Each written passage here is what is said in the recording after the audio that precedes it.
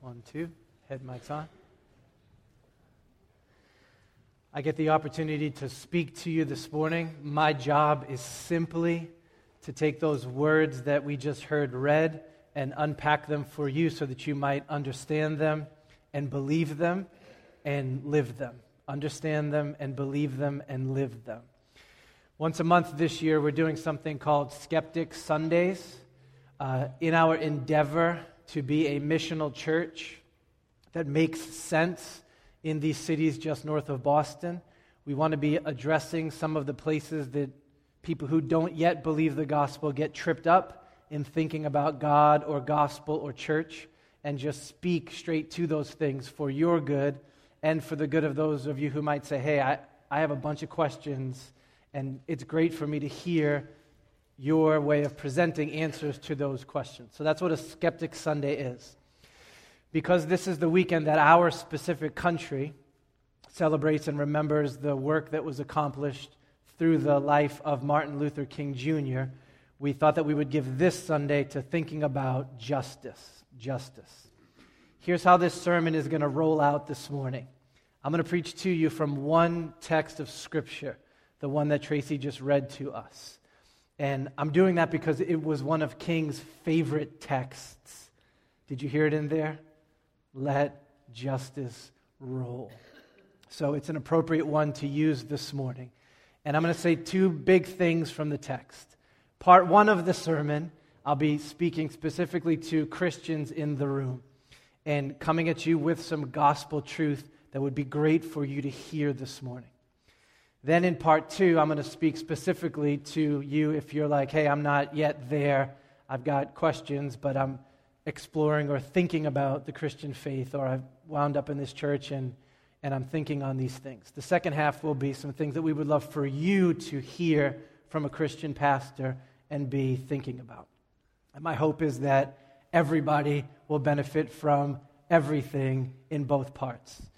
This is absolutely one of those sermons where, depending where you're coming from, the temptation might be there to check out 5 minutes in, 10 minutes in. Please just hang with me all the way down to the end. At least take the ride from the text with me. Okay, let's pray together and we'll do it.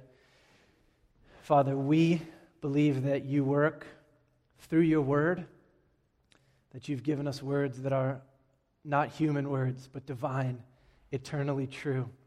And they get to speak to us from the outside and change us and shape us. And there is life and joy and beauty and justice in those words. So I ask you to help us hear, believe, understand, and live those words this morning. Would you hear my prayer for that and answer our prayer? Amen.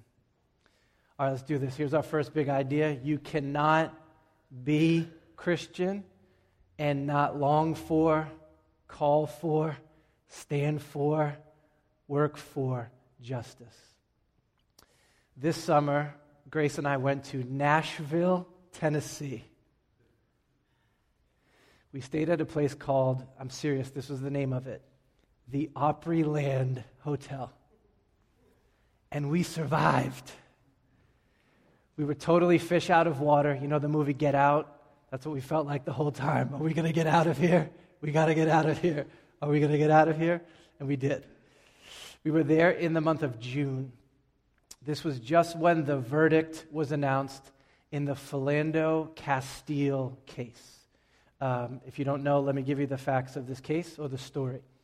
Castile was a black man in St. Paul, Minnesota, and he was pulled over. And the officer said, "Give me your ID." And he said, "Okay, but I don't want any trouble. I need you to know that I have a gun and I have a permit to carry that gun." And then the officer said, "Don't reach for your gun." And he said, "Okay." The problem was that the man was now under two conflicting official orders from the police officer. Do reach for your ID. Don't reach for your gun. He went to obey the first order, and the officer thought he was disobeying the second order, and he shot him 7 times in his vehicle. At the trial, 2 things happened. One was the officer was found not guilty of manslaughter. So the trial was saying, you shouldn't have killed this guy. You messed up, you panicked, whatever it was. We're not saying there was intent, but he shouldn't have died. The jury said that's not what happened. The officer was completely innocent in this case. Then a second thing that happened, the echo effect, was even though he was found not guilty, the government of St. Paul gave the family $3 million taxpayer dollars because of his death. All right. No matter how you feel about the facts of the case, everyone should have been grieved that justice did not roll in this case. If you feel that the officer was guilty of manslaughter, that he panicked, that he made a mistake, that he should have just said that that's what happened, that the man should not have died, then you say justice was not served, he should have been found guilty. It's impossible for us to get in his head, but we would also say that if he was motivated by racism and said, I can just blow this guy away because he's black, that would have been unjust also. If he was not guilty, and that was the verdict that was issued, then you would say, why is money passing from taxpayers to this family? That's hush money, or we would call that a bribe. That's patting them on the head and saying, we know that this shouldn't have happened, but we found him not guilty over here, but we're going to pass you money over here. So either way, justice was not upheld in this case.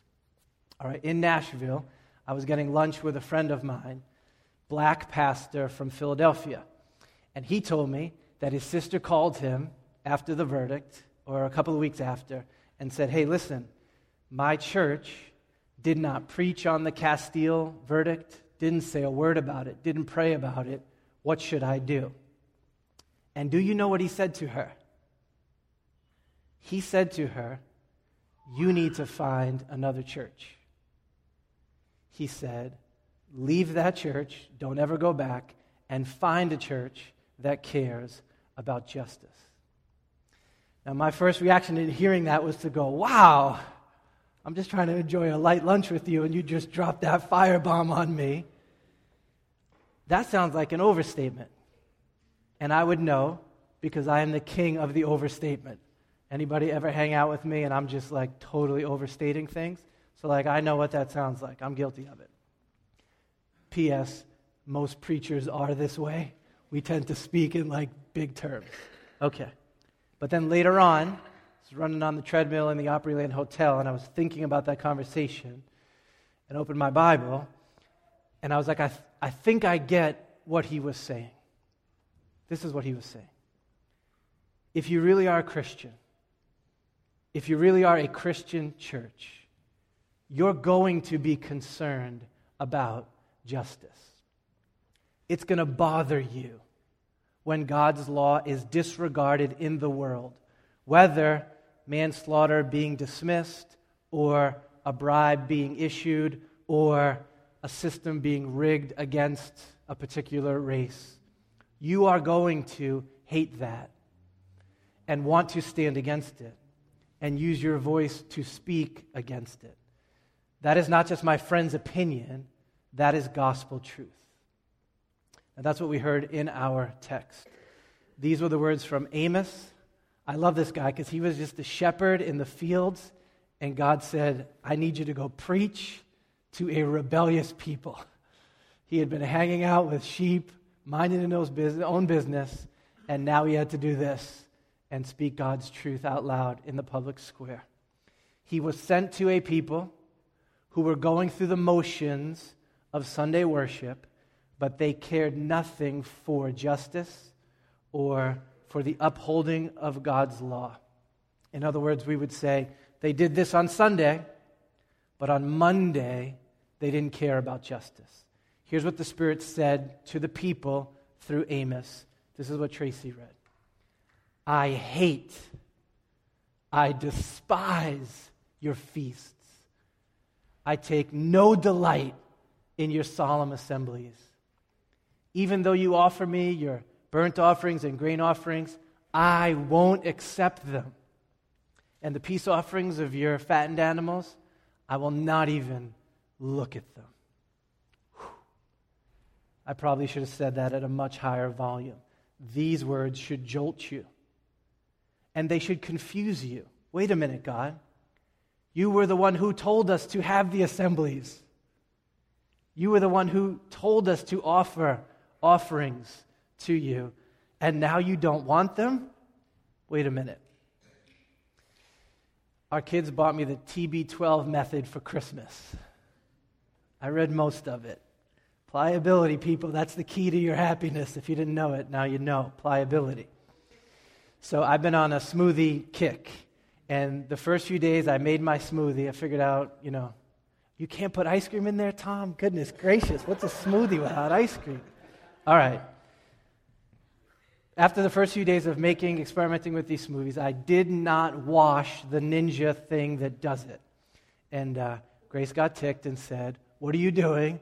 Wash the thing when you're done using it." That was her command. So I said, all right, I'll do it.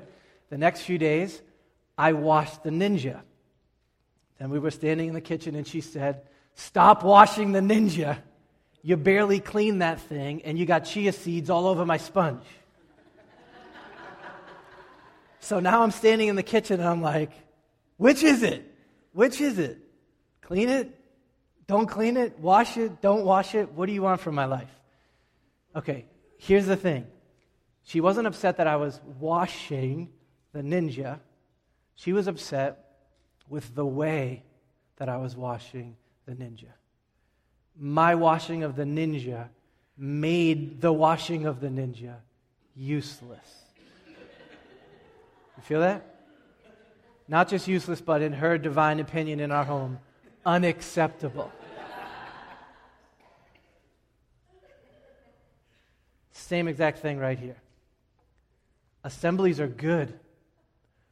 Burnt offerings in the older covenant were good and right. We are called to worship God publicly together. The problem was the way they were going about their life together. And then here's the second part of the verse. "Take away from me the noise of your songs.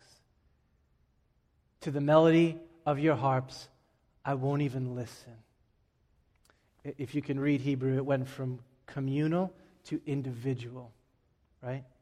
Felipe, I don't even want to hear another word from you singing songs. Juan, don't even pick up your guitar. It gets very individual. And then these words, "But let justice roll down like waters, and righteousness like an ever-flowing stream." Okay. Do you feel this? Doing church without doing justice, not okay. Not okay. Not even a little bit. Feel the force of these words. Stop, because I'm not listening, and I'm not smelling, and I'm not seeing anything until your hearts come alive to justice. Don't you love the metaphor that the Spirit uses here? Martin Luther King loved this metaphor. Let justice roll like a furious, relentless river. Anybody ever been in Amesbury, Massachusetts for any reason? Yes? Oh, man. Okay, great. There's a river that runs right through Amesbury. We were getting pizza, and there was this furious river coming down. Okay.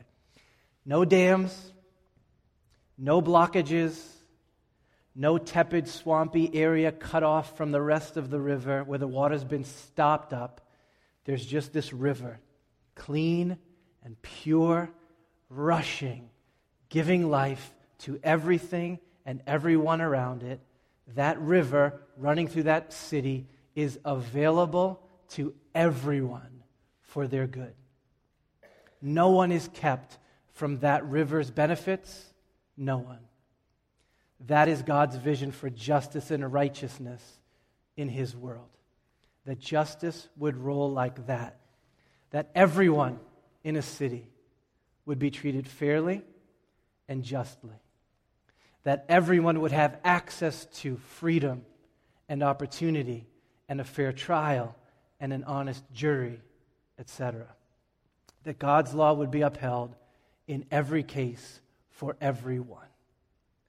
that there would be no backroom deals, and there would be no secret handshakes, and there would be no suppressed truths, and there would be no presumption of guilt just because someone was black or white, that there would be no racism and no murder and no bribes and no theft, but justice would reach everyone, an ever-flowing stream to all. No surprise why Martin Luther King loved this verse, right? He lived in a segregated America. Justice didn't get to everybody. There were water fountains that you couldn't access, lunch counters that you couldn't eat at, schools that you couldn't attend, and that flowed to the whole rest of the way the society was built. And he said, no, I want justice and righteousness to get to everyone, to be available to all, regardless of the color of their skin. This is God's vision for the world, and it must be ours. It is not enough for us to be religious. We must pursue righteousness, justice. That does not mean that we pander to political correctness. Political correctness and justice are not the same thing. It does not mean that you have to get behind what anyone else says is a cause for justice if it's actually a wickedness. It means that we do everything that we can do as a people to be just ourselves, to lead this church justly and fairly and wholly, and to long for and call for and work for justice in our city, in our commonwealth, in our country, in our world. That's what my black pastor friend was saying to his sister. That's what he was saying, and he's right. All right, let's pause on that and pray together first. Father, those of us who love you and fear you, would you forgive us if we've kicked justice to the side? If we sing songs to you and have church membership and do services, but don't love and long for justice? Would you forgive us there? Would you set a fire in our heart to be a people for whom these things matter? Lord, we know that doesn't mean we need to preach on every case of injustice that happens, but that we would be grieved and troubled, and that we would speak with whatever voice you have given us. We want justice to roll in the way this church works, in the way our city works. Give us the desire and the boldness to go there. We just pause in the middle of this sermon to ask you for that grace, that our hearts would be changed and our minds would be changed, that you would give us boldness and clarity of thought on what this means. Would you forgive us and help us according to that prayer, I pray. Amen. All right, big idea number 2 is this one. You cannot have justice if you don't have God. Or to ask it as a question, can you really even long for and love and work for justice? Is there such a thing if you don't have God? So there's something being assumed in the first 15 minutes of our morning and in the text and everything that I've said so far, and that is that there is such a thing as justice, that there is good and bad, that there is right and there is wrong. A justice that holds in St. Paul and in Melrose and in China and in North Korea. A justice that holds in 2018 the same way it did in 1963, the same way it will in 2080. All week long you're going to hear calls for justice. All week long as we remember King together. This is what you're going to hear. Things like this. Racism is bad. You should not be a racist. We agree wholeheartedly. But why? Who said? These are moral claims, right? You see that word should in there? That verb signifies moral obligation. And for such a thing to exist, there has to be some basis for the claim that applies to you and the person that you are talking to and to everybody else. If you're going to have justice for all, you need to have a moral compass that applies to all. And someone needs to be able to say, here's what north is. Without that, there is no possibility for justice to roll to all. And this is a major problem for secular America. It may be something that you haven't thought about, and in love for you, my last few minutes is to bring this before you. A.N. Wilson, you ever heard of him? In the 1970s, he swore he was going to be a pastor. And then in the 1980s, he completely left not only the Christian faith, but theism behind and became an atheist. And then 20 years later, he returned to the Christian faith. And people were like, why? Why'd you do this? Here's what he said. He said, modern secularism, what he had given himself over to for 20, 25 years, cannot account for the significance of love or beauty or morality. And that's our theme today, morality, justice. In other words, he's saying, I went down the rabbit hole of atheism for 20 years of my life, and I realized that if there is no God, there is no morality, there is no justice, or at least there's no coherent basis for justice. I'm not saying you got to agree with him. I'm saying that's what this man said. He might have met Friedrich Nietzsche down in the well, because this is what Nietzsche said. He said, next slide. There we go. Remember this famous one, God is dead. And his corollary was, go back one. Yes. His corollary was, if God is dead, there can be no moral facts whatsoever. You feel what he was saying? You remove God, you remove any standard for right and wrong. He might have met Dostoevsky down in that well. That's the dude who wrote Brothers Karamazov. I'm still only 300 pages into it. I cannot get to the end of the book. I'm trying. Here's how he said it. This is a Christian Russian writer. Without God and the future life, everything's permissible. One can do anything. Okay. When Dostoevsky says that, he's not saying Christians are better people than non-Christians. He's not saying Christians are more moral people than their neighbors by default because they confess Christ. Anyone who tries to say that just runs into the teeth of common sense and experience, right? I work a day job. Almost everyone that I work with is not a Christian. Some of them are like dirtbags, but most of them are good people, and we can be honest, right? Most of them are decent people, and I'm telling you, a bunch of them are a lot better people than me without being Christians. You absolutely can be good without God. He's not saying that there's no such thing as a moral feeling or moral behavior. What Dostoevsky's saying is there is no moral obligation. Anyone can say, I feel this is right, I feel this is just, so I'm going to do it. But the basis of that justice is their feelings, just inside of them. Fine.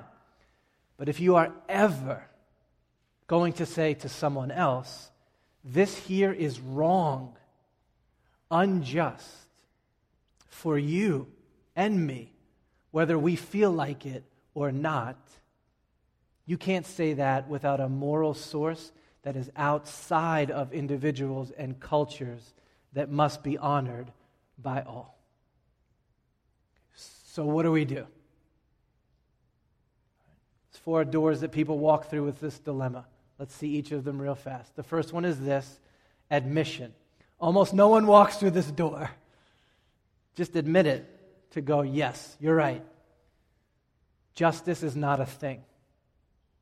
There is no moral obligation. It's all just subjective. It varies across times and cultures and institutions. There is nothing that is objectively right or wrong, so let's admit it. And then delete those words from our vocabulary and our practice, and everybody just live by their own moral compass. Admission. Okay, here's what this sounds like, and you're going to see why nobody actually lives there. These words were said by a New York City and NYU student after 9/11. I don't know that people, like terrorists, what they do, it's not wrong to them. Do we have any idea if it is actually wrong to murder tons of people? Like, what does that even mean?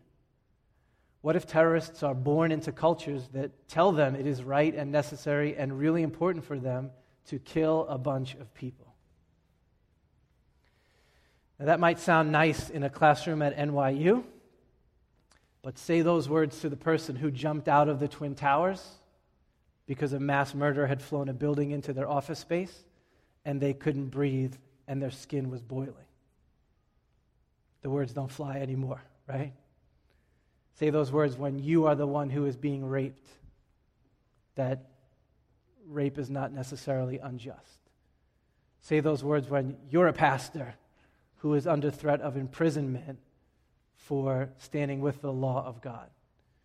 Say those words when your son was reaching for his ID and he got shot in the chest 7 times. Nobody believes this in real time. We say this in classrooms, but you can't live this. We all know there is right and wrong, and there is justice and injustice, and it is established outside of us. All right, so if you don't admit it, here's the second door you can walk through. Schizophrenic. That's how we actually do live. Moral schizophrenia. We live a contradiction. We say, out of this side of our mouth, there is no basis for universal justice or morality. Subjective. But then we live like there is. We are both relativists and absolutists at the same time. This is like wearing a Celtics hat and a Lakers shirt. This is like saying you're doing the TB12 method, but I just had 6 chalupas at Taco Bell. You can't do both of these things. Here's what this sounds like. Professor, academic, University of Toronto. Read this with me. Although I believe that values are socially constructed rather than or not God-given, I don't believe that gender inequality is any more defensible than racial inequality, despite repeated efforts to pass it off as culture-specific custom rather than a real instance of injustice. How many advanced degrees do you need to say something so incoherent? Silly? All moral values are socially constructed, but gender equality is a universal norm that must be honored by all cultures. Which is it? This is where we live every day. There is no moral compass that applies to me. Don't tell me. But white supremacy, that's bad. Or black power, that's bad. Or bribery, that's bad. Capitalism, that's bad. Not recycling, that's bad. What's worse is that coming at it this way, it's not just intellectually dishonest, but it's proud, and I hope you can see it in here. What she's saying is, your culture, your personal beliefs are cultural preference, but mine are not. What I believe should go for everyone. I mean, come on, I'm smart. I work at the University of Toronto. Me and my friends should be able to establish for everyone what is just and unjust. Western imperialism that we're so against, this is just another form of that. So you can think about it, but I say if we're going to be consistent and honest and humble, this is not a door that we can walk through. It's just not. All right, here's door number 3. We go, no, there is absolutes out there. There are. But the standard for justice is not divine, it's not God. It's something else.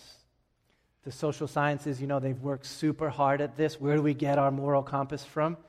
They've come up with 2 main suggestions. One is this: right and wrong are feelings that have been instilled in us through evolutionary or social constructive processes over time. So that would sound like this.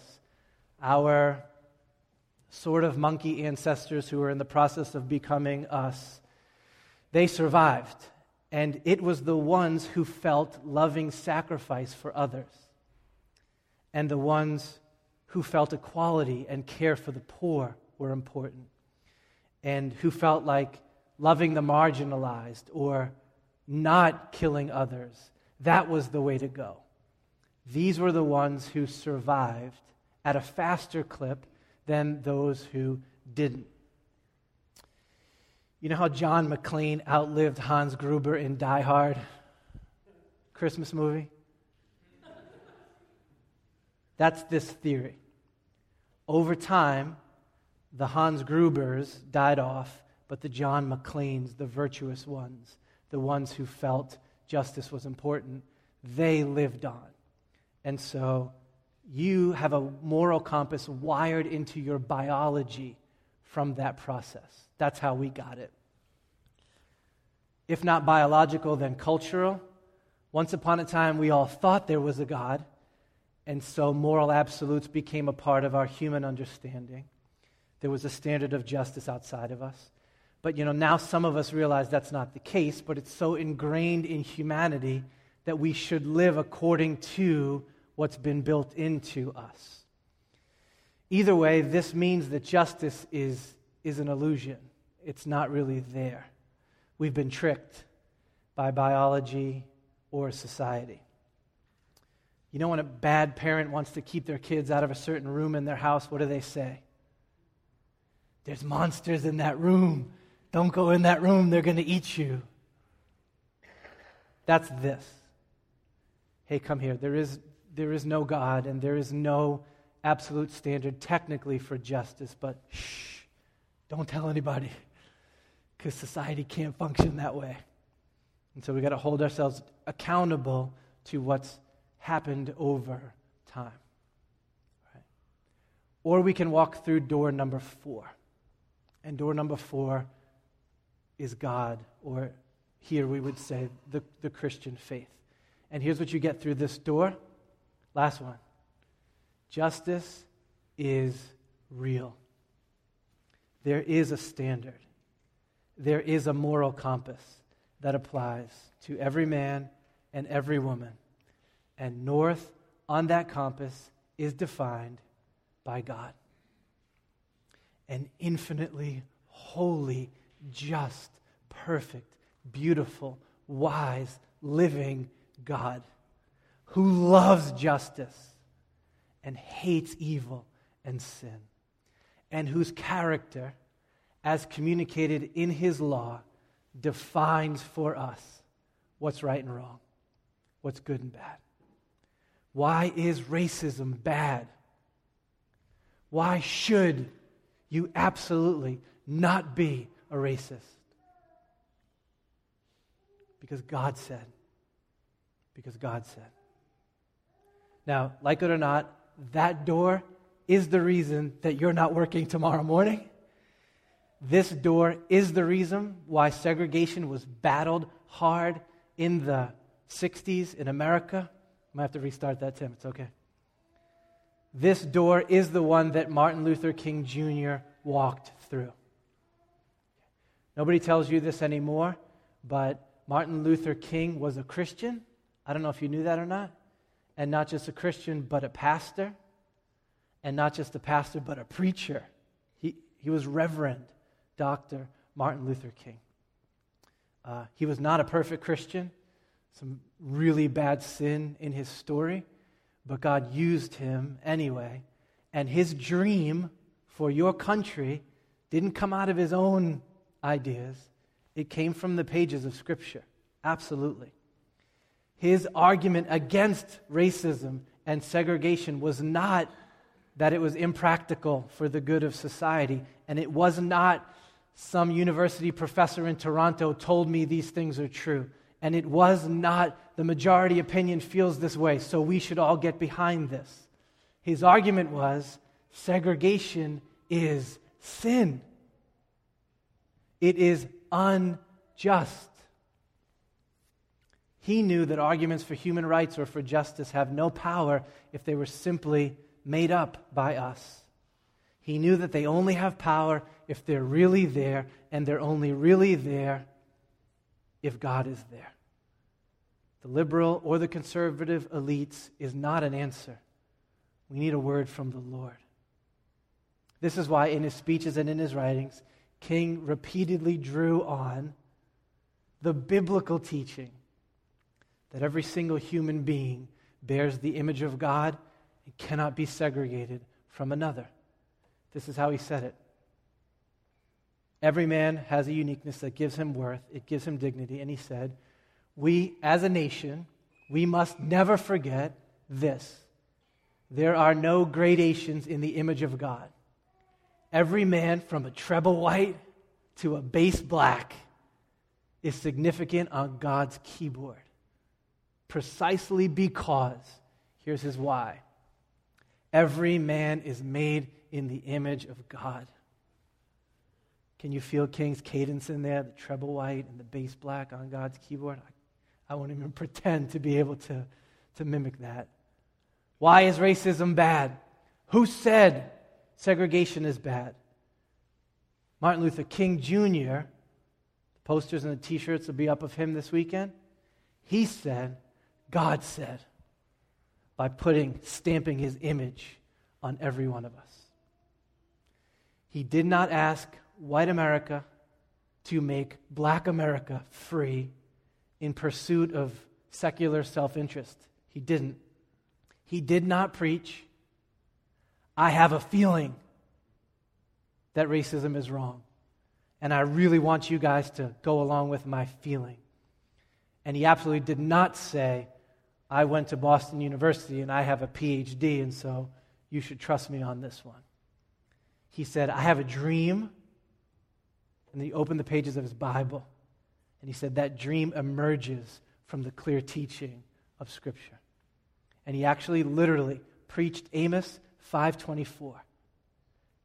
He told the United States of America, we need to, and he said these words out loud, let justice roll like waters, and let righteousness flow like an ever-flowing stream. Does anyone do this anymore in our country? Anybody? Martin Luther King did not hide the gospel in the privacy of his classroom or his home or his church.